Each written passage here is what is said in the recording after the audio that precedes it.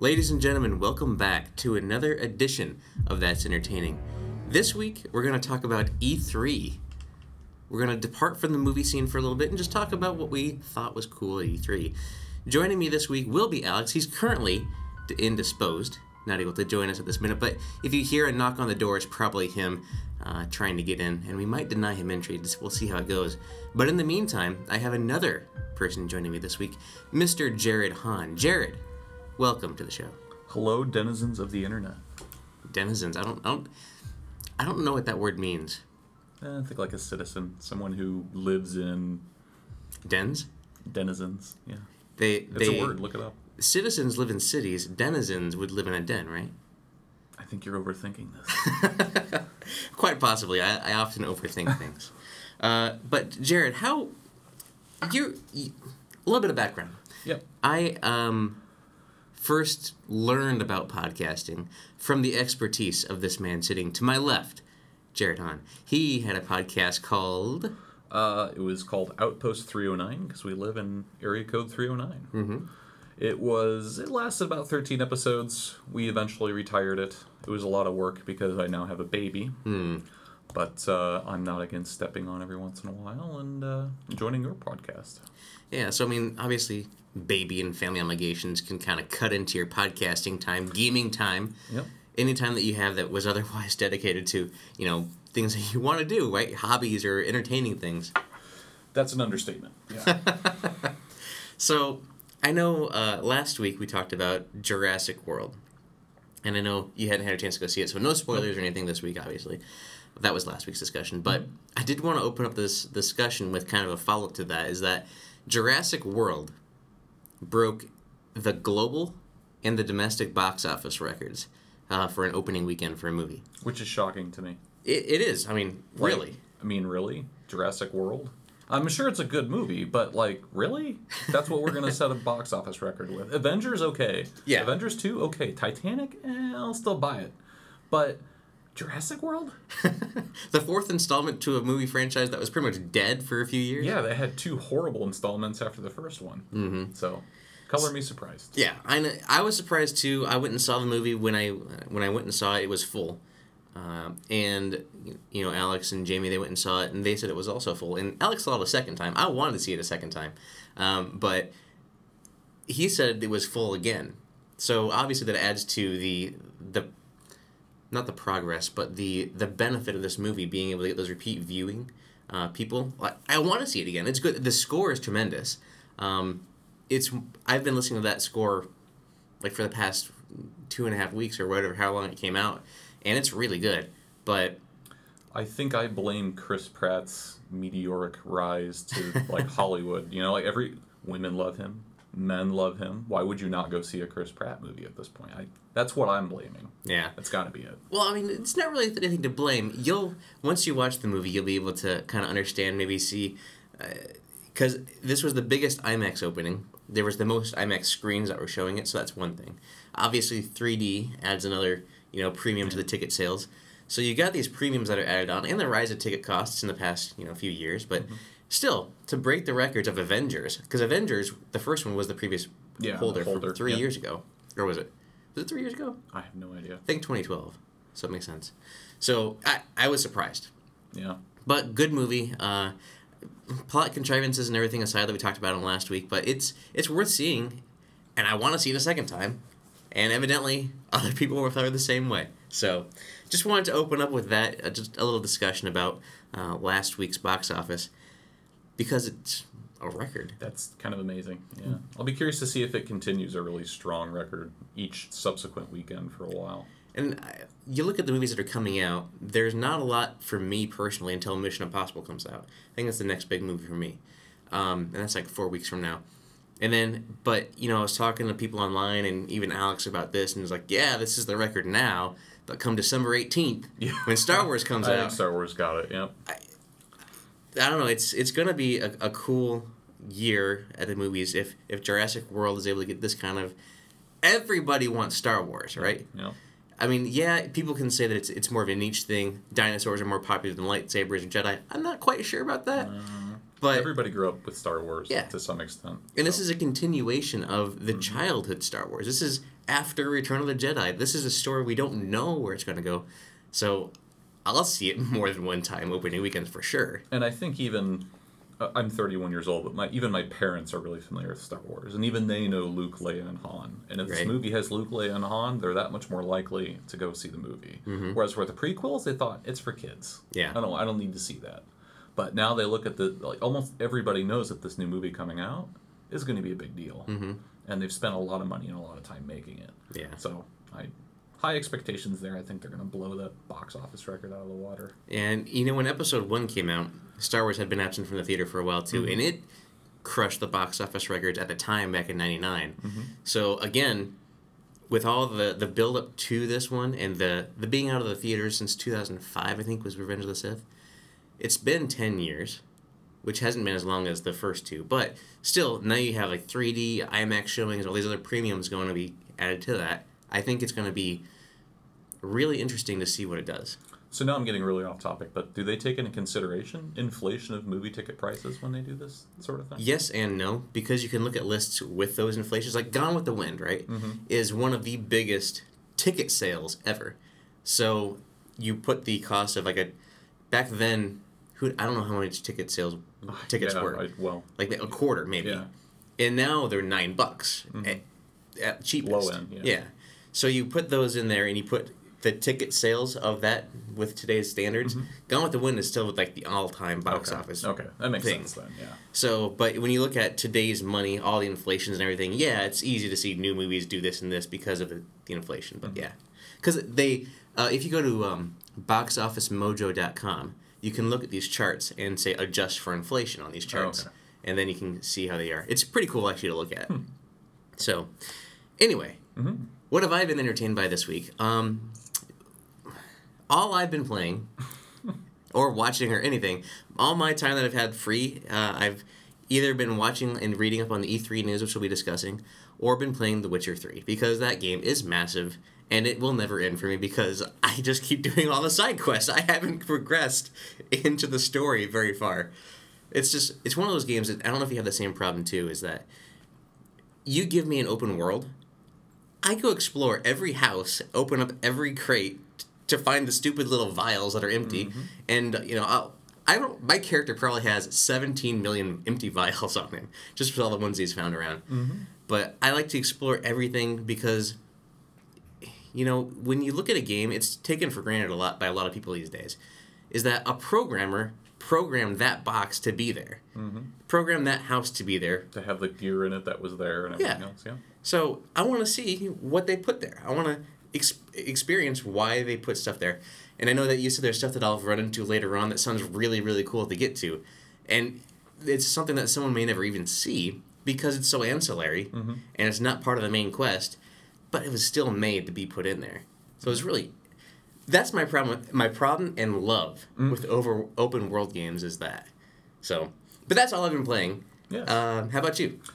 I did beat Witcher 3. It took me 66 hours and 39 minutes. I'm pretty sure I've been playing at least for 66 hours, but I'm thinking 30 of that is probably Gwent. I'm a dialogue skipper. So that's my horrible confession. Unless it's a story mission, I usually just read the dialogue and then skip through the rest, so that cuts down significantly on the time. I didn't really get into Gwent as much, so for me it was all about the story and side quests. I found and beat every side quest and secondary quest and primary quest I could find. It's a great game. Yeah, I always keep my top 10 list of games, and Witcher 3 specifically definitely fits in at number 4.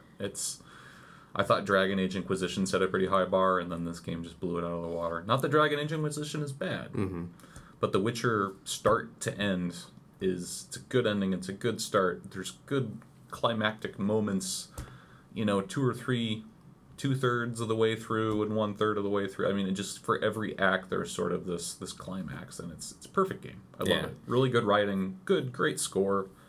Really puts you in the game. And what I loved about this game still is that they gave you the score with the game for free. Yeah, because they've seemingly figured out what people like, not getting charged extra for tons of little piddly bits of DLC. I mean, and they huge game charged. worlds. Yeah, they could have, and it's worthy of charging for this stuff, But It's a good game. I've been playing a game called Dirty Bomb, which is a free-to-play on the PC. It's like Counter-Strike meets Unreal Tournament.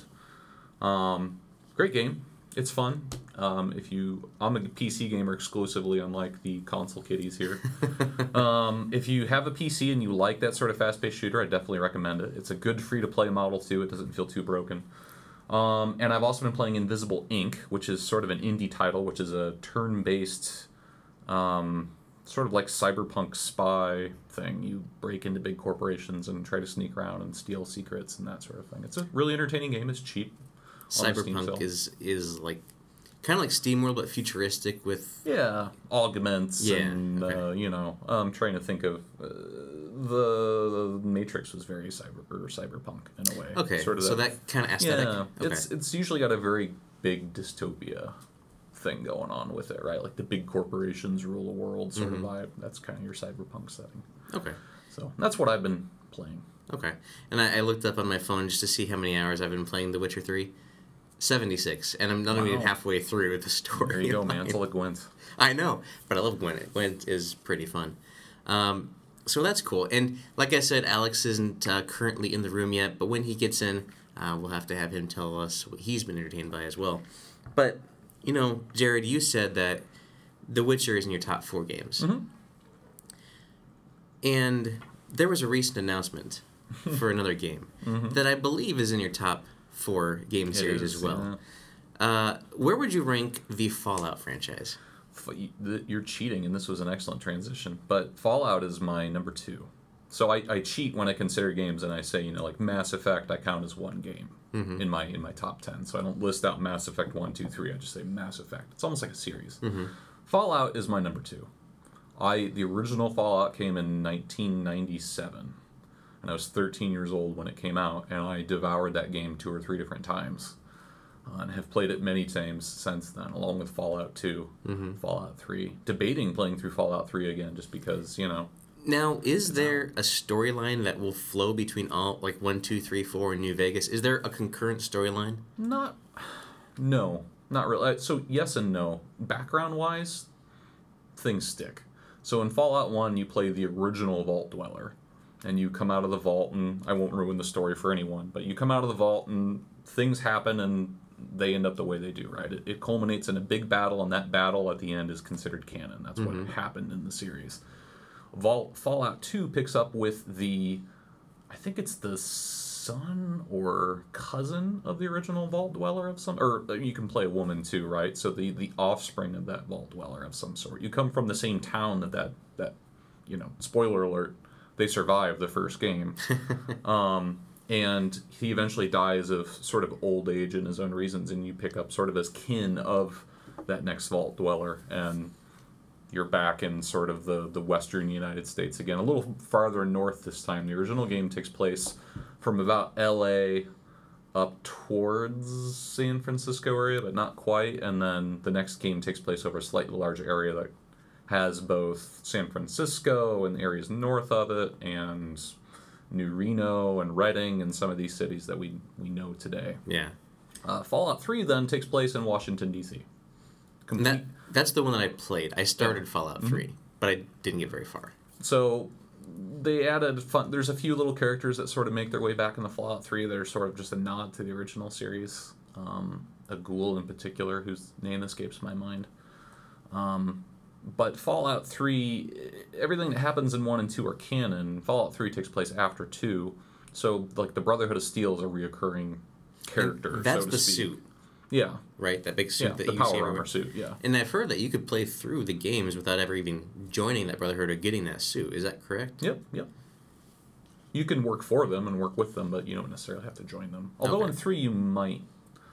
They're pretty pivotal to the plot of 3, so I don't know if you technically join them or not. But most players want to because they want to get better access to power armor. Right. Yeah. And then there's also the Enclave, which is the remnant of the U.S. government. And they are a recurring character in 2 and 3 and 4 to some extent. Not 4, but New Vegas. Yeah. New Vegas, then, like the NCR that you have in the New Vegas, the New California Republic, is founded. It was in its beginning stages in Fallout 2. Okay. So there's all these background elements that sort of merge together. So if you look at the fluff behind Fallout 3, there's a reason why the Brotherhood of Steel are in DC. Like, they came from all the way from the West Coast. Okay. And then there's other games like Fallout Tactics, which takes place in the Midwest. Peoria, where we're from, among them, is a city that you can play in. Fallout Tactics? Yep. Is this a PC game? PC game. Yep. I've never heard of it before. I'm not sure it's considered canon. If you look at the main storyline, what like people on Wikipedia consider canon, it's Fallout 1, 2, 3, and then soon to be 4. So New Vegas isn't even part of that. Or New Vegas is in there too. Yeah. It is, Sorry. okay. And Fallout Tactics, I mean, it was more of a tactical experience. You could control your party members. There's like prone positions and kneeling positions. It was sort of like your Final Fantasy Tactics. Yeah. Sort of less story, more gameplay, more squad-based action, almost like a SWAT-based action. That's kind of cool. I mean, I would be interested in checking that out because, and I think it might be because maybe when Fallout 3 was out, the open world kind of aspect, like I love Witcher, obviously, and Dragon Age, though, open world games. I think I've changed to be more understanding as to what they're accomplishing with those games now. So I want to go back and maybe experience Fallout 3. I don't know if I can go back to 1 or 2, but 3 I think I could go back to. 1 and 2 have scaled really well. Okay. The one thing you'll be spoiled about with 3 is the fact that most of your interactions, I think all of your interactions, have a voice behind them, like somebody's recorded those lines. And Fallout 2 and 1, it's a text fest, right? Like you're reading a lot of dialogue options. The cool part is you have a lot more options to choose from when you're having conversations because it's not limited to something that someone has scripted. It's the developers could just type it in. Yeah. But if you haven't played 1 and 2, I'd recommend it. Even Fallout Tactics is a really enjoyable experience. Just expect you're going to get bogged down in the detail of the simulation. But it's really fun, especially if you're from the Midwest like us. There's a nearby town called Macomb. You get to go to Macomb. That's in it? Peoria's in it, although it's called Preoria. But it's in the same location. And you kind of travel from Chicago through the Midwest all the way to Denver. Okay. And that's where it ends. That's kind of cool. It's kind of funny because when I was flying last time, the stewardess wasn't from Peoria area, and she asked how to pronounce it. She kept calling it Peoria. Peoria, yeah. So when you look at the storyline with, Fallout 1, 2, 3, 4, if that is all canon, they're all, from what I know, they're emerging from a vault at the beginning of the game. Yep. Except New Vegas. Okay. So in these games, is it when you are emerging from the vault, you don't have to come out at the same time? These vaults are at different times of emergence?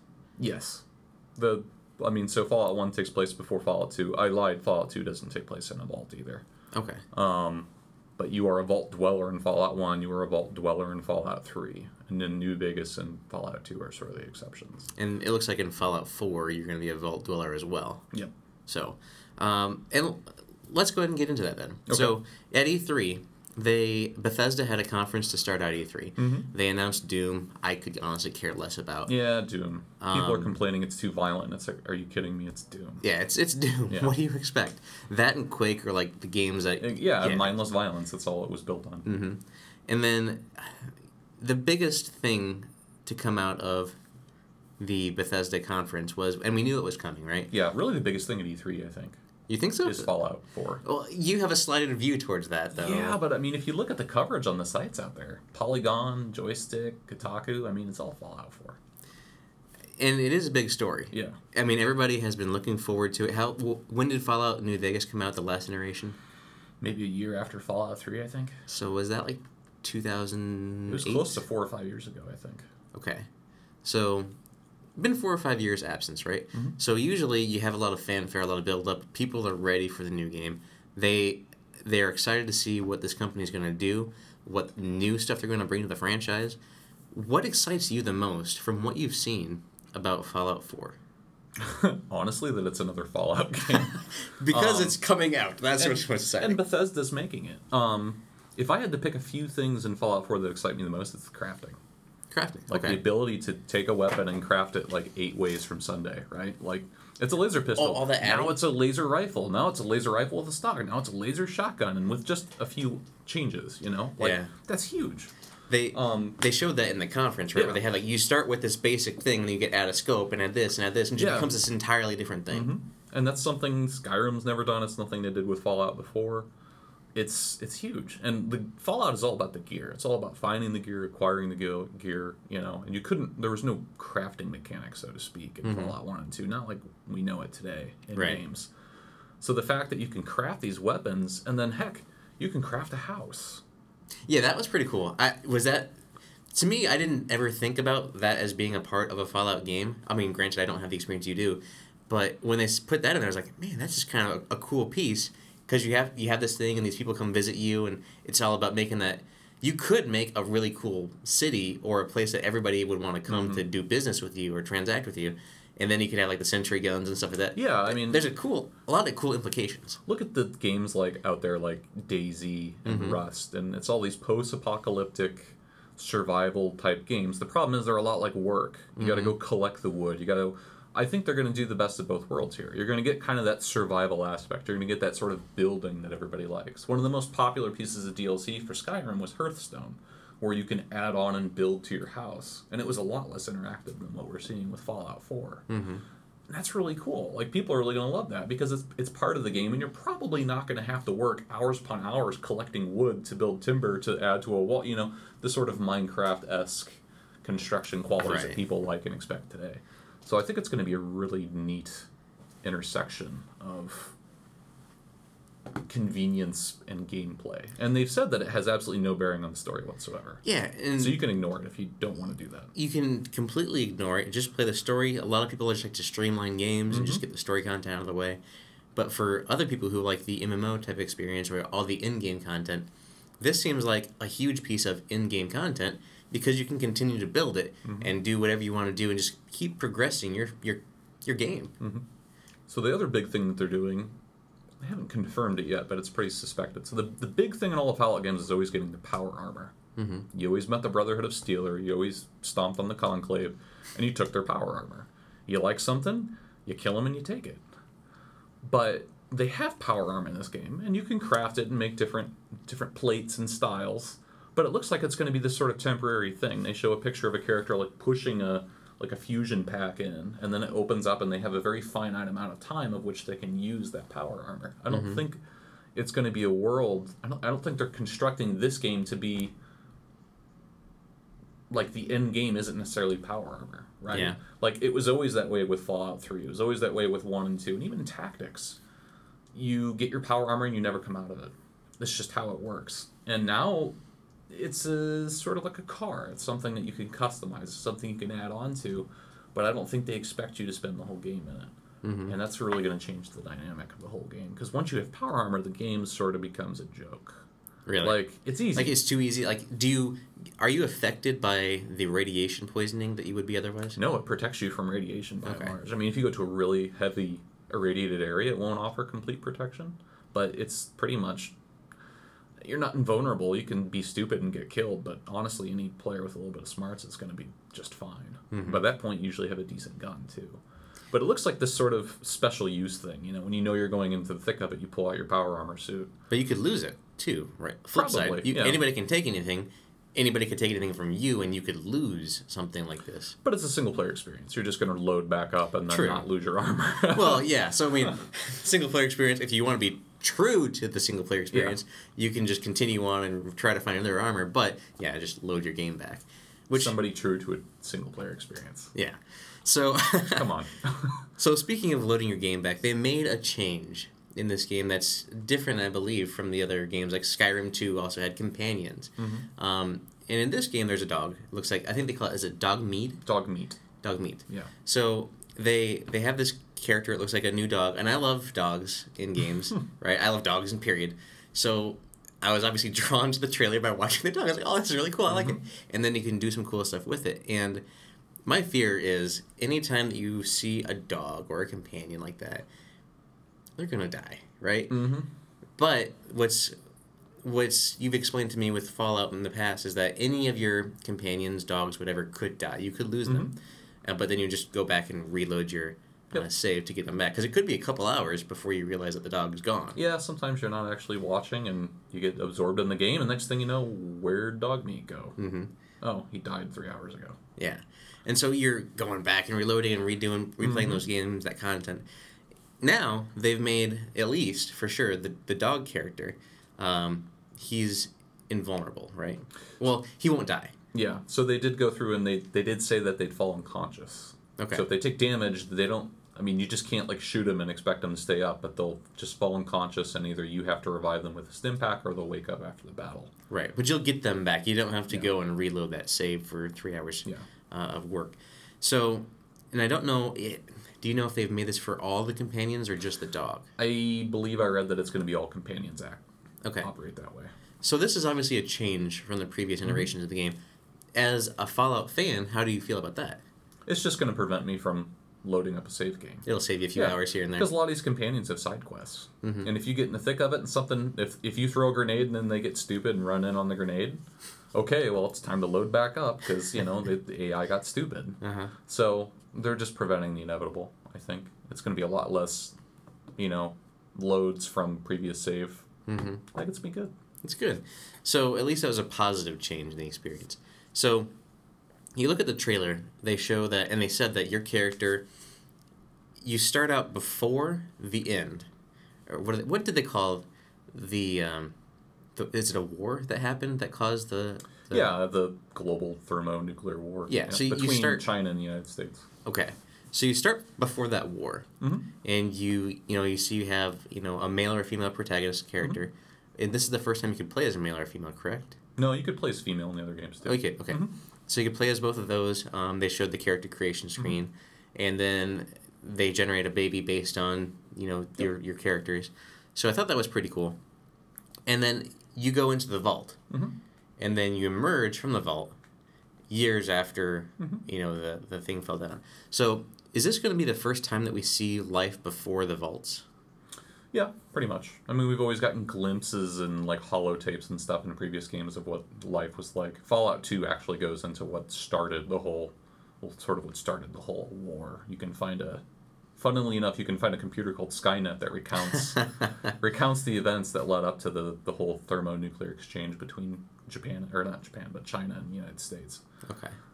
But playing in, with the exception of one scene in Fallout 3 that's sort of a holographic reimagination of what times before the war looked like, this is the first time. Yeah. But I think it's going to be pretty brief. Okay. In 4. So I think it'll be cool to see that life because, people are always, from my perspective, well, when I say people, I look at Fallout from not knowing any background of Fallout. I'm like, well, why is this all kind of retro-y, kind of into the world, futuristic, but like from the 1950s?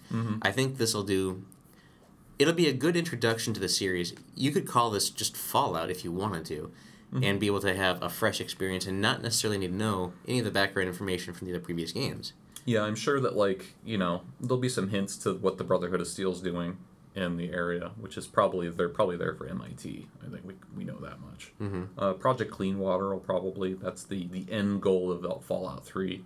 That'll probably make a nod somewhere, because this takes place 10 years after that. Yeah. But it's interesting because the protagonist in this case is going to be someone who survived the war, and that was only the case with the original Vault Dweller. In Fallout 1, everybody else always came after. They were either born into the world or they were, born in a vault. Born in a vault. I can't remember if the original Fallout 1, I'm not sure if they were super clear on whether you were born in the vault or if you were a survivor of the war. But it's somewhere in that nebulous area. I think you might have been an original. Okay, well, that's cool. So, we've talked about Fallout, and I just kind of didn't latch onto it. But, this game looks really, really cool, and I'm going to check it out, honestly. And they announced that it's going to be coming out November 10th, I think? 18th, I thought. 18th. I could be wrong. Okay. Sometime in that time frame, between the 10th and 18th. It'll be coming out in November, which is everybody kind of expected as well that it would be coming out this year, because I guess they're really delayed in making their announcements, is that when they make their announcement, they seem to release the same year. So I'm excited to see that they're going to be able to pull this massive game that they really have been really quiet on, because that's the way they like to work, and been able to just see how it all comes together and goes out. So I will be buying it. I'm actually going to be buying the Collector's Edition. Collector's Edition. Not necessarily because I'm a huge fan of the Pip-Boy or anything like that it comes with, but I want to make sure I have all the content. I want a full experience when the game comes out. I know there's going to be downloadable content that I'll have to buy, right? But I think it's going to be really cool to experience Fallout. I mean, we'll be able to talk about our experiences in the game because much like Witcher, it's going to be branching decisions, right? You could have one experience, I could have another. We can go different ways. And is it going to be like Witcher in the fact that it's not white and black, it's gray, like your decisions? There's not a clear light side or dark side choice I can go toward. I wouldn't expect quite as gray of a area as The Witcher. Like, that sort of has that Game of Thrones-esque, you're always picking the lesser of two evils, you think. But Fallout will usually run more along the lines of sort of your Paragon Renegade, with some gray decisions. It tends to be like really good guy, really evil guy, really greedy guy, and apathetic. It's sort of like where the moral bounds of those games tend to lay. So I wouldn't expect a super deep moral experience like The Witcher, but you'll get a lot more humor, that's for sure. Fallout's all about the humor. Yeah. And I think that, this year is a good year for Fallout to come out too because Mad Max was released on the, in the theaters. And it's kind of that same kind of vibe after some sort of nuclear war. These are the dwellers afterwards. Mutations and stuff have happened. There is going to be a Mad Max game coming out around the same time, but I think people would actually rather play this Fallout, than that game. Yeah. So, and then Bethesda announced another thing that came out that night that was called Fallout Shelter. That was unexpected completely. Yeah, nobody out of the blue. Nobody was expecting them to make an app. You had some experience with the Fallout Shelter app. Didn't really like it. Yeah. Didn't really like it. And this is coming from a Fallout number 2 all-time series. And the app, you have to tell what happened. Did you read today that it's made more money than Candy Crush Saga? No, I did not. So it's number 1 on the App Store. It's made more money than Candy Crush Saga in microtransactions. And it doesn't require you to. It doesn't require microtransactions, but I'll tell you, if you get in a spot, it's impossible. You might as well just start over. Yeah. That's where I came in. I really don't like getting fleeced.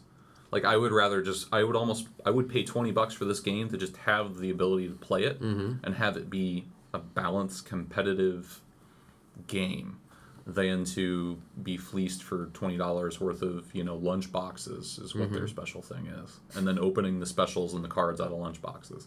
It's a neat mechanic, and when you first start a vault, you get lunch boxes galore as you complete little, mini quests within the game. But I left it for one night, woke up the next morning, 7 hours later, and half my people were irradiated half to death. They were upset. They wouldn't work.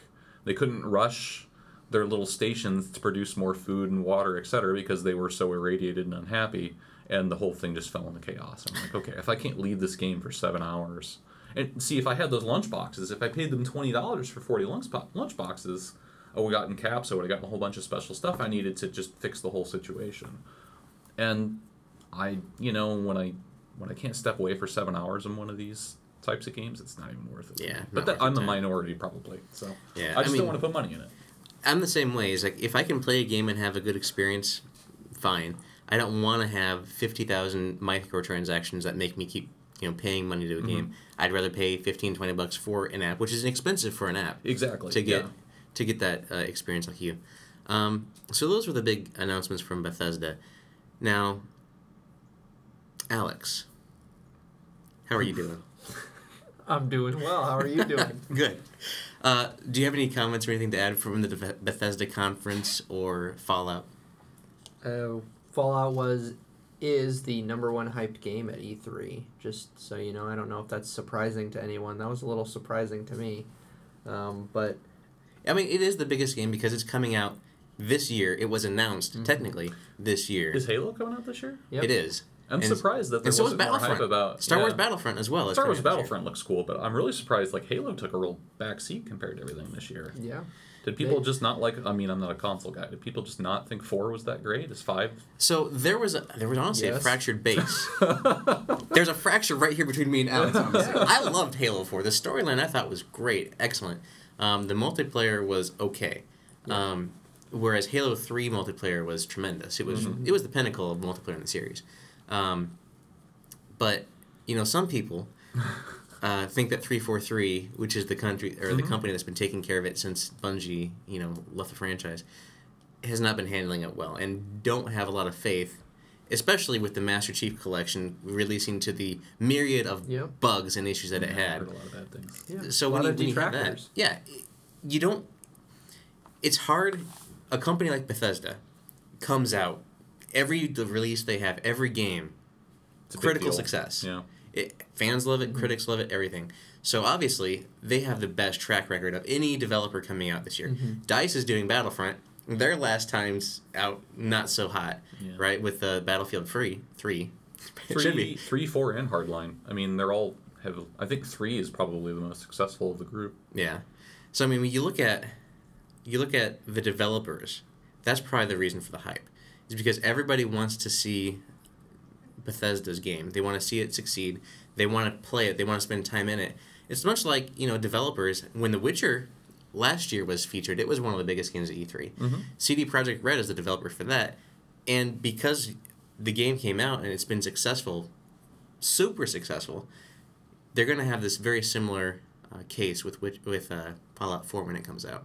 So it doesn't surprise me, honestly, that it's the most hyped game. Reputation. Yeah, the reputation, the pedigree of the that's developer. a good way of putting it.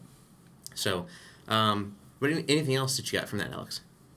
Just from the Fallout 4 discussion. Bethesda. Bethesda in general has always been good to me, and it's like we talked about, it's about the reputation. So, and I think Halo's had a lot of detractors, but just in other games in general that releases, like Call of Duty that releases games every year Annually. or so. Yeah, and the hype it's not as.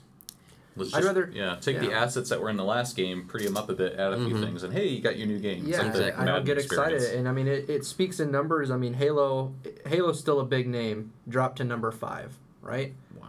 Black Ops 3, that should be pretty big, right? That's 19. Nobody I haven't played Call of Duty for a long time. Nobody cares. Let's calm it down. I don't care about Call of Duty. The last Call of Duty I played was probably Modern Warfare 1, maybe 2, I can't remember.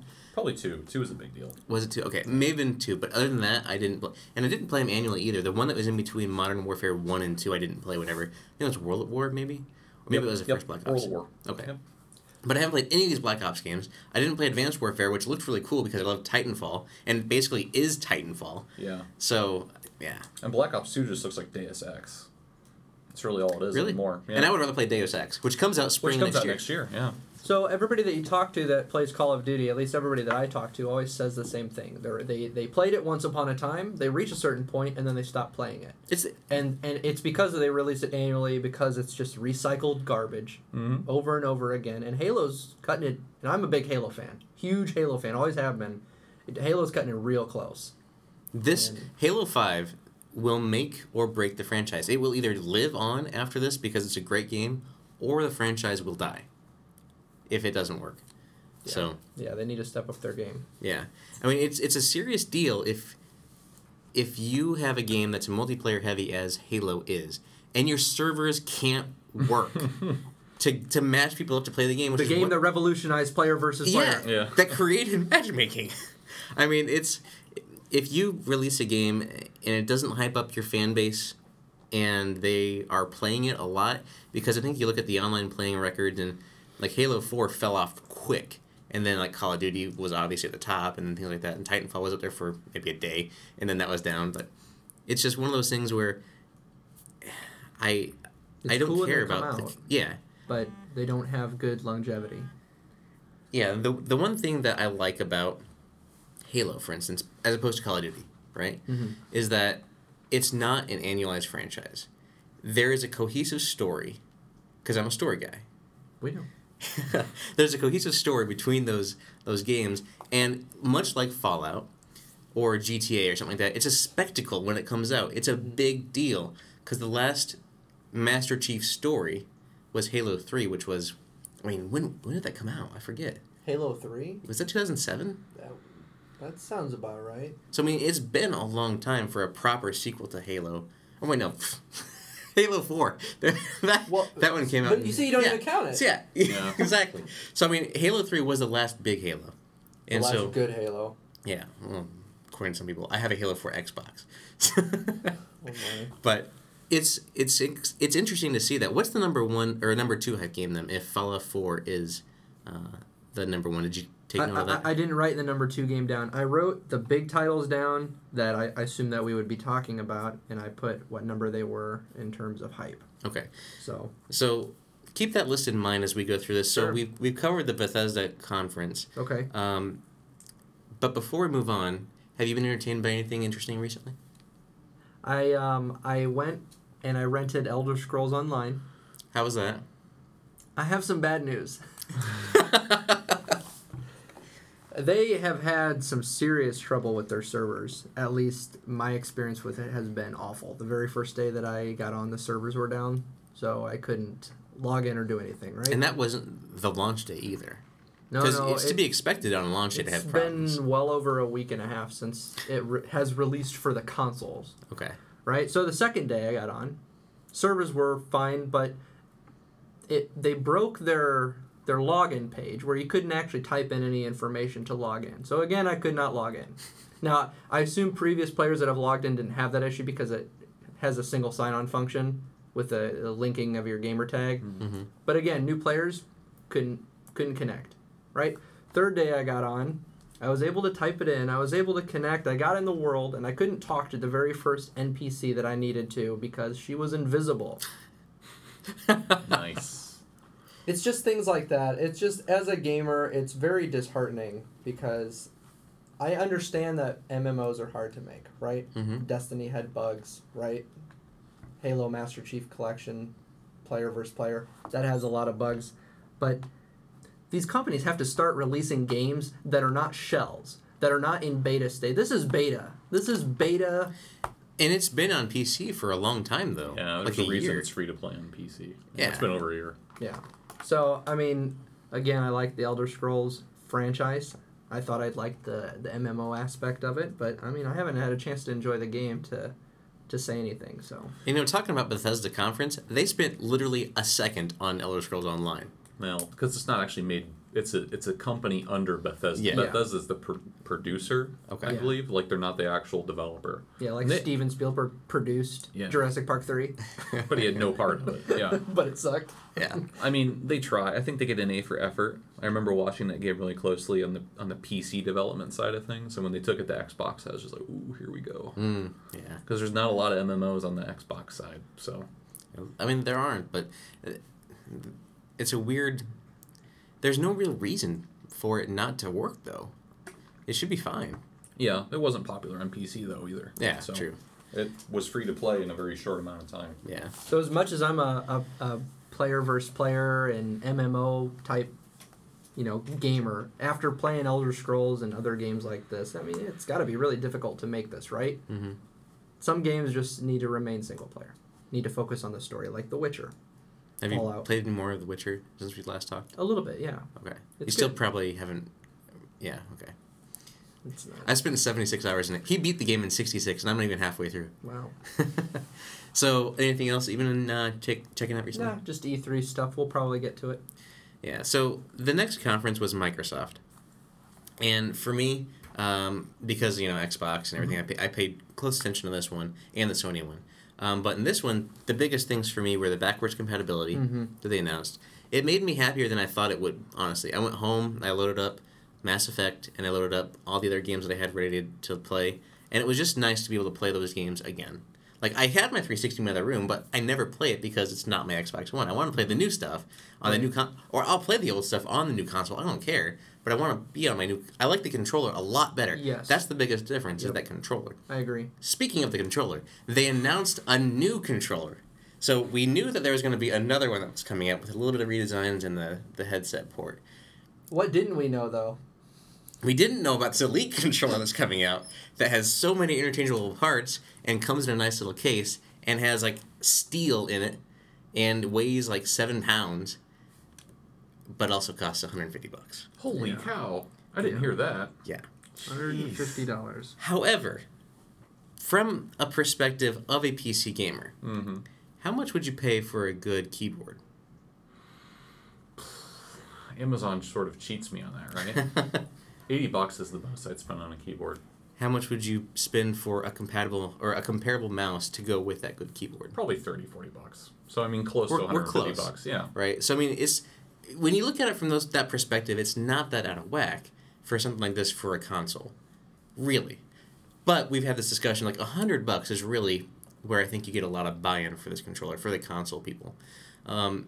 You look at the components and stuff that's in it, and I don't know if you've seen this this video that I shared out with you, but you can change out the sticks. Yep. You can change out, there's 4 new buttons on the back, which actually have a lot of good implications because during the video it made a lot of sense. It's like when you're playing a shooter, you don't want to take your hand off the button to melee, which you can click down, or you don't want to take your hand off your stick to do something else.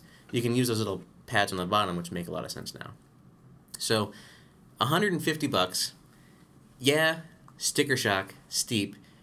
Wait for Black Friday sale. Maybe see if it goes on For sale. sure. But, I do think that by the time Battlefront or Halo comes out, by the end of the year, I'll probably have one of these. Because It's probably worth it. Yeah, regardless, I like the heft. I like a heavy controller. And we talked about this, is that I like things that feel solid in my hand. And that's part of the reason why I like controllers a little bit better than the keyboard, because I don't feel like I have anything in my hand. Which I understand, like, it's a whole mindset of, being able to use a controller and a keyboard and mouse really better than a controller most times, but it's just what I prefer and what I have.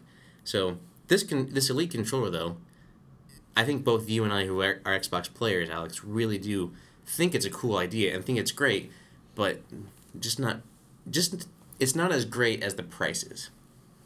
I would agree. I come from the old school, like, where consoles, like, when you bought a console, you bought 4 controllers with it because you were inviting friends over. It's not really the case anymore because you play online with Xbox. But I can't help but think that this new Elite controller makes the now current normal Xbox controller like the Mad Catz version. You bring a friend over, they get the Mad Catz controller. Yeah, exactly. You get the Wave Bird, Well, it's kind of funny. After this announcement, I saw, like, all over Twitter, like, somebody find the president of Mad Catz, check out, make sure he's okay. It's like, because nobody's going to want to buy those aftermarket controllers when Microsoft has this controller that, it's like, so Razer makes really good components for the PCs and peripherals like that. It's kind of like Razer making this controller, and I've always been a fan of more like buying the name brand stuff than the aftermarket anyway. So that was my 2 big things. That and obviously Halo. They featured Fallout 4 in the conference briefly. too. Yeah, Todd Howard was there. Yeah, he was there, and they talked about how it's going to have the mods that are available for the Xbox One now. Which is going to be very interesting, because so many of those mods are graphic fidelity. I mean, think about it. If I can take Fallout 4 and I'm running it high resolution, 30 frames, 60 frames a second, and somebody posts a mod that increases the textures, well, my video card on my PC is pushing those textures because the video card's handling it. Well, you have a lot more finite ability of the video card of an Xbox One. Love it or hate it, folks. If you play a console, you're very limited in terms of you can't upgrade that video card. What if I get the Elite Xbox One that has the new the 1 terabyte hard drive instead, the one that costs them $20 more to put in the Xbox? But are they just going to block that? Because Xbox is all about keeping that consistency, right? Like, you buy this game, you know it's going to run because we've tested it. The developers have tested it. Not always the case, but it should be. Like, you know you're going to get between 25 and 30 frames a second because we've dialed it in there, right? But the PC's all about saying, who cares what dialed it in? You can, make this photorealistic if you want, if you have the system to handle it. But if you plug that in there and the Xbox people download that, it's going to bring your systems, like, they're just going to be melted plastic on top of your TV. Like, I don't understand how that's going to work. So maybe they'll have categories and they'll just block certain ones. Maybe they'll only There's probably going to be a content. certification process. There has to be, right? Yeah, it's interesting. So, and just so you know, consoles typically aren't on top of my TV. Well, I'm thinking, again, I said I come from the old school. I'm thinking console TV, right? The last thing I owned was a GameCube, and that was a while ago. And that could have been on top of your TV. Because back then that was like a CRT. Yeah. Kids, I don't know if you knew this, but TVs didn't used to be on the walls all the time. But it was interesting to see them make this announcement. It was it's really, Xbox One, when you look at the interface, it's really going to be a Windows 10 PC. It is. By this time next year. It is, yeah. So it's going to be a Steam box. Pretty much. As you like to say. Yeah. So we just need to figure out how to install Steam and get all these cheap games in there and go from that. You probably could if you really tried. Yeah, I'm sure. So, anything jump out at you, Alex, from the Microsoft conference? Backwards compatibility, I love, though. I do love it. I was going to ask you about that. So, you put the disc in, right? You install it. Mm-hmm. Everybody wants to know about the process, right? Mm-hmm. Do you need the disc after you install it? Yes, it's like the Xbox. So same thing. Or current games, yeah. Okay. And what's the size of the, because they're on 360 platform, right? The size of the installs are not going to be as large as Xbox One. No, They're considerably because smaller. they're on DVDs. Right. You know, they're under 8 gigabytes. Right. Mass Effect I think was like 7 point something. So it was close. Right. And right now with Xbox One, they're on Blu-rays, and so they're up to 40 gig on a lot of some of the games. Mm-hmm. So, but yeah, they're quick and easy installs. Okay. And how do they function within the operating system of the Xbox One? So basically, here's how it works: is that when you launch one of those games, it launches like a virtual machine emulation of the Xbox 360. Gotcha. And then it comes up there, and within that game, then you can press the two buttons to the right and left of the jewel to bring up your home button from the original Xbox days. Okay. And then still function everything there. So in other words, Microsoft installed Hyper-V on the Xbox One. Exactly. That's pretty much all they managed to do in the background. That's already how Xbox One works with a lot of the applications and this Snap functionality. Mm-hmm. Is a lot of those apps run on a virtual. Mm-hmm. I think there's like 2 or 3 layers of virtuals that usually run on the Xbox One at any given time. So That's just another surprising. layer. Yep. So then my question to Microsoft is, this is I read an interesting article about somebody that was complaining about the backwards compatibility, right? And as a gamer... Why would you complain about it? Okay, that's what I thought when I read it, right? But he makes a pretty good point. He said, at this point in time, it doesn't make sense to release backwards compatibility. If you're going to release it when the console comes out, or within the first couple months. Don't release it now when you're supposed to be looking towards the future of the console. Don't take a step back and bring back backwards compatibility, because it's kind of ill-timed. I don't think so. No? Microsoft, when they first launched the Xbox One, honestly, they took the mentality of, we're going to give you this and you're going to like it. Mm-hmm. Within the past 18 months, or however long it's been since it launched, they've listened to their customers. Their customers request backwards compatibility. I still have a lot of Xbox 360 games. You still own a 360 console? I do, but I never play it because I don't want to use that controller. So did you keep the 360 for that purpose? To go back and play these old games, yeah. Like The Force Unleashed. I love that game. Yeah. I got my 360 still to play that. I still have, Halo Reach, which isn't yet on the Xbox One. I still have Civilization Revolution, which is a fun game to play on the Red Dead Redemption. There's a lot of great games on the 360 that you can't play on the Xbox One. Right. Red Dead's apparently number 1 on the requested list. Right Red now. Dead is an amazing game. I wish they had it for PC, admittedly. Yeah. It's one of those that I almost bought a console for, but didn't quite. I mean, you look at a game like Red Dead, it was only on console, and now they're not going to remaster that. Rockstar, I think they come out and said that they're not going to release it or anything like that. It was the most expensive game to make that they ever at the did. time. And then I think it was more expensive than GTA 5, from what I was reading. I heard GTA 5 was like $250 million to I heard make. Red Dead was high. I could be wrong. I just thought I read that somewhere. But Red Dead was an amazing game. And to have that disc still but not have a console really that I want to play it on because of the controller, have you gone back and used the old controller? Yes. It's awful. Exactly. It's awful. It feels cheap. Yeah. So as a customer, yeah, I still have my 360. I would rather put that 360 in a box and put it in a closet and still be able to access my games whenever I want to play them on my Xbox One. Mm-hmm. They listen to their customers. They have this console is completely different than when it was when they launched. The interface has changed. They're allowing you to use the discs and everything now. There's none of this stuff that was their original philosophy. Always on, kind of isn't. I think. That but you weren't ever going to be able to share your discs. Exactly. So people have been wanting to play their old games, and they've listened to these requests, and I don't think it's backwards thinking because that shows that you care about your customer base. I agree. I'm not saying I agreed with what he wrote. I'm saying he made an interesting point. Why wasn't this brought out on the release of the console? Yeah, I mean, and Phil Spencer, his quote was, "We didn't know if we could do it." If you put enough time, or put the right people on a project, they'll figure out a way to get something done. So they wanted to get the console out the door. They wanted to ship the console. They didn't want to hold it back. Yep. This does nothing to detract from the console. It just adds value to it. I agree. Because there are a lot of people, and myself included, I prolonged my purchase of the Xbox One because it wasn't backwards compatible. Mm-hmm. If it was backwards compatible, my 360 would have been traded in the day that Xbox One came out. Yeah, I mean, that's the case, too. And I think I read the same article. Is the Forbes article? Yeah, the Forbes article, That article was written horribly slanted on one side. I mean, you can tell it. Absolutely. It was vicious. But then there was a rebuttal article that another one of his associates from Forbes also listed. Yep. And one of his things were he called Microsoft idiotic for doing this. Mm-hmm. In no customer service world would that have been an idiotic thing to do. No, absolutely not. So I think it's one of those things where if you look at the company and what they've done, it makes sense to listen to the customer and provide this small feature, big rewards. I agree. I'm a happy gamer. Yeah. Right? But I do have to add, as a PC gamer, all my games are backward compatible. Yeah, exactly. See, the ultimate PC or the ultimate gaming machine because it plays no matter what you want. what if they weren't every though, game. Jared? What if you change when you change Not the a world video we live card? in. What Or if when you change the video operating card it wouldn't do it? systems, Now, right? the operating system does get into it, yeah. So you might have to tweak something to make it work, but it'll work. Or you Yep. have to emulate it. Right. Yeah. So I know we're running a little low on time now, but anything else that you liked from the Microsoft conference?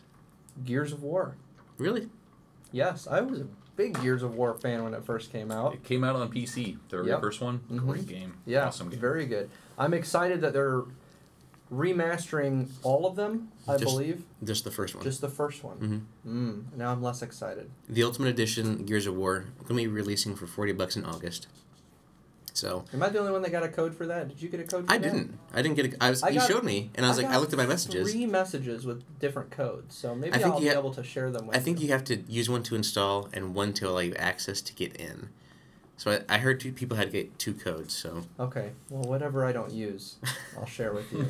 But yeah, I was excited about Gears of War because, again, I'm sure Gears of War is going to be on the top of their list as far as making their backwards compatible. It's a Microsoft-owned company. It's going to be one of the first ones on there, but I'm really excited to see it in updated graphics. yeah, So that'll be that's what I good. was excited about. And Doom, right? That was Bethesda, and I'm not really excited about that. Doom is jump the shark. Yeah. Doom jumped shark with the first Doom. So, So moving on into Sony, because that was the next one. The 3 things that really stood out to me. Number 1 was the Final Fantasy VII Remake. Mm-hmm. Amazing, awesome, totally unexpected, and I can't believe that we're finally 10 years after we're gonna get it. You know, it's one of those things where I did not expect it to happen. So The hype is real. I know, right? So the Final Fantasy VII Remake, obviously mind blowing. The Call of Duty partnership, not really that awesome to me. It's that I don't reputation care. coming in again. Yeah, but I mean, even when it was a partnership with Xbox, I didn't care because I didn't play Call of Duty. I still don't care. This does nothing for me. It does a lot for a lot of people because they sell millions of copies of Call of Duty, but to me, it didn't really do much. But it was notable. And then the last thing that I want to touch on, Sure. and this is just my reaction from the conference, from what happened during the conference, is that Shenmue 3 was announced on the Sony stage, and there have been articles that say that Sony is going to bankroll the game. They're partnering with them for it. So they announced a Kickstarter with a $2 million goal, crushed the goal within 24 hours, right? Yeah. Kickstarter, in this case, is being misused. It's being used as a marketing tool that will pay back part of this marketing cost and development cost for the game. But if you have a partner in Sony that's bringing you up on their stage, they're going to be obviously a flagship title for a Sony. They're using this to their advantage. Yeah, it's a smart marketing move for this developer to get their game made, but if Sony is going to be a publisher, if they end up being a publisher of this game, this Kickstarter just really rubs me the wrong way. Because they said they were going to gauge community interest by this Kickstarter campaign. Send out a survey. Hey, yes or no, would you like Shenmue 3? And if we get 2 million yeses, we'll make it. Yep. And it just, I don't like how they're treating the Kickstarter in this, because Kickstarter is meant for someone who otherwise couldn't get funding to make a dream come true. Yep, exactly. They've already got partnerships with Sony in this case, and I just gross misuse of the platform. And I don't know if you ever listened to any of the podcasts or anything from Kind of Funny, Colin Moriarty. He used to be on IGN. Okay. And he was on Podcast Beyond there. But he, for years, since Kickstarter came out with games, being able to be funded through it, he doesn't like the practice. Yeah. I was fine with it until now. Because companies like this are going out, and these multi-million-dollar companies that could fund this game their own, they don't. They're wanting money from you before they even make the game. These multi-million-dollar companies that can write off loss left and right because they are a corporation. That's what they're designed to do. Rubs me the wrong way. It rubs you the wrong way. I mean, you can understand from a business perspective, though, as to why just because you can write off a loss that big doesn't mean that it's a good practice, too. Mm-hmm. Right? But, from our perspective, yes, it looks... Send out a poll. Yeah. I think that it's a shady practice that I don't want it to be... And I'll be perfectly clear. If Microsoft did this, Bethesda, anybody did this, I would be the same reaction. I would have the same reaction because I don't think that it's one of those, oh, well, this is okay, we should do this. Some of the comments are, who cares, it's a corporation, they're going to make money anyway. They don't understand, Kickstarter is supposed to be used for these independent projects. This is not an independent project. Yeah. It's got the backing of one of the big three. So, I don't know. Do you think other people feel the way that you do? Have you heard anything? Well, there are people that have... There's both sides. People that feel the same way, people that don't care, really. So, and just the more I think about it, the more I just hate the practice that they're doing with it. Yeah. So, any company were to do this, if Microsoft were to say, we're going to make, Halo 6 if you, give us $2 million first through Kickstarter, I would never play Halo 6. Yeah. I will never play Shenmue 3. So, anyway, Sony, what about you? Oh, man. Sony, I've never been a huge fan of.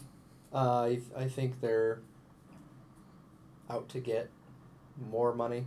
I mean, obviously, Microsoft is out to get more money, too. It just, Sony rubs me the wrong way. Always has.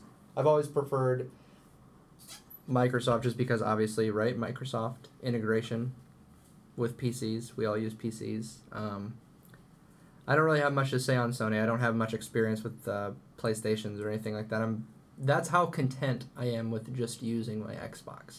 And I'll be clear too. Is this conference? I was looking forward to it because by the end of the year, I will have a PlayStation 4. Mm-hmm. There's the Uncharted collections coming out. I want to play through all those. Uncharted are great games. For the exclusives that you're into, right? So I will own a PlayStation 4 by the end of the year, regardless of this conference. I was looking for this conference to get me hyped to buy one. Yeah. And I didn't get the hype to buy one by the end of the year, even though I already will. So I didn't feel like it was for someone who is planning on buying the console, I didn't get a reason to buy it from this conference. Yeah. And Final Fantasy VII isn't even going to be exclusive to PlayStation 4. It's going to be on multiple platforms. So something that you would think would be an exclusive. But yep. I hear you. So let's move on to Nintendo then. So I have a Nintendo Wii U. I've been a Nintendo guy for a long time. I think I do too. I've been a Nintendo guy for a long time. I've enjoyed, I like Mario. Love Smash Brothers. Like Mario Kart. Yep. That's it though, right? Like Star Fox. I do like Star Fox. And they didn't announce, but they showed more of the new Star Fox, which looks a little iffy to me. It's in early stages. I really want to see it to be able to actually play like a demo. Sure. To see what's coming out. It looks like a Nintendo 64 almost remake. Yep. Like with higher graphics and stuff, which I'm fine with. I wouldn't mind that. Better not be $60 if that's what it is, but I wouldn't mind it. So I'm looking forward to the Star Fox, but that's the only thing really that I thought was cool from their conference. No Legend of Zelda? There was no Zelda. although there is a Zelda game coming out, presumably next year, they didn't show anything on Zelda. Yeah, very disappointing. And it was interesting because I saw a headline that the president of the company, came out and apologized with the lackluster conference, or Nintendo Direct is how they do it. But I'm interested to see how it continues with Nintendo kind of. They're fizzling out. Yeah, I mean, I don't know if this is a wind down of the Wii U, and they're saving everything for their next console because maybe they want to release a new console to kind of get back, compete with Xbox One and PlayStation 4. I think they have to. So, because a lot of people are writing them off. They can't get they can't get Fallout 4 or Call of Duty on their console because of the power. But I agree. Yeah, so that's pretty much my thoughts so far on Nintendo's conference and E3 in general. Yeah, not much on that front. I agree. Yeah. So anything else? Of all the big three that needed to step up and blow somebody away. Last year's conference for them was really good, though, because after last year's conference, I think, either right before or right after, Mario Kart came out, Smash Brothers was on the horizon, Splatoon was a big deal, the Amiibo were not... Last year's E3 for them was tremendous. This year was just a huge drop-off. I think I'm still waiting for that next-gen step from them. They always seem to be like a generation behind. Mm-hmm. They need to take that next step because I do enjoy the Mario franchise and some of those bigger titles that we talked about that we played when we were kids, right? Mm-hmm. But yeah, I still feel restricted when I play them. Mm-hmm. And when I get on Xbox, I feel like I can do whatever I want. Mm-hmm. So, any other thoughts on E3 then, Alex? So far? Not so far. As we record this on Thursday, I think most of or we're recording this right now on Thursday. I think most of the big announcements have happened. Yeah. There may be some other things that trickle out here and there, but those are the big things so far that we've wanted to react to. So instead of doing a movie or anything like that this week, we just want to stay in the realm of games. Talk about E3. Pretty exciting. Lots of games coming out this year. November. Yeah. I mean, you got Batman is next week. And then after that, in November, you've got Fallout. You've got Halo, I think is November. And then you've got Star Wars Battlefront, November. It's actually pretty incredible. I mean, you don't get into the situation often because you normally have your set 1, 2, maybe 3 games that that are coming out in a quarter or half a year that you're going to spend your time on. Now there's so many coming out that I can think of that I want to play. I don't know how to allocate my time, so I might just have to pick and choose. And it's been a really long time since I've had to pick and choose. But it's a great time to be a gamer, no matter what game console you are on. Nintendo, Xbox, PlayStation. This year we'll have a lot of gaming options for you by the end of the year for sure. So no matter what console you have, no matter if you like to play PC either, it's going to be a great year for you. I agree. You ready to wrap this thing up? Let's wrap it up. So next week, we're going to be discussing a movie again. We're going to be discussing Mission Impossible. We're going to begin that franchise. We're going to culminate with the release of Rogue Nation I think it's in July. I don't remember which day, but in July. So we look forward to that next week. And a listener question. And for you, Alex. What was your favorite part of E3 2015? As a gamer, as an Xbox gamer, the best part of E3 was the one thing that I've wanted from Xbox One since it's released. I wanted backwards compatibility. Now I can move forward with my console, right? I can get rid of all the old games that they're not going to remake, and I will mourn them, right? Maybe keep them, I don't know. Put them on a nice external drive, hook it up to the Xbox One. Everything is right there in one spot. I can use the controller I like. Maybe I'll get that Elite controller later in the year, if it drops down more like $100 price point or something. But that was the biggest thing for me.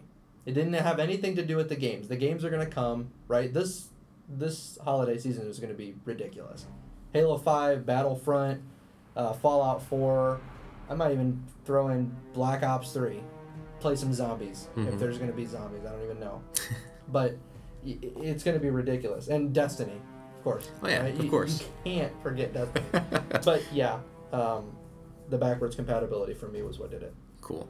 And again, like backwards compatibility for me, and also the confirmation with the trailer of the Final Fantasy VII Remake, those are both amazing experiences. Yeah. We'll call it that.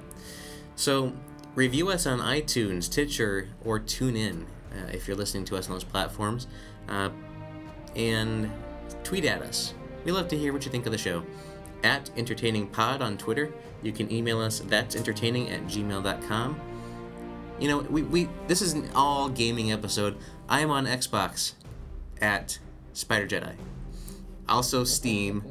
Also PlayStation. I'm pretty sure anything I'm either Sith Nightmare or Spider Jedi. So on Twitter I am at Spider Jedi. Alex. I am on Xbox Live and probably other places, but you're only going to find me on Xbox Live. And my gamer tag is DOUE1H1. Same with Twitter at DOUE1H1. So, ladies and gentlemen, that'll do it for us this week with our E3 video game special episode. Thanks for joining. Thank you for listening. We hope that you have been entertained.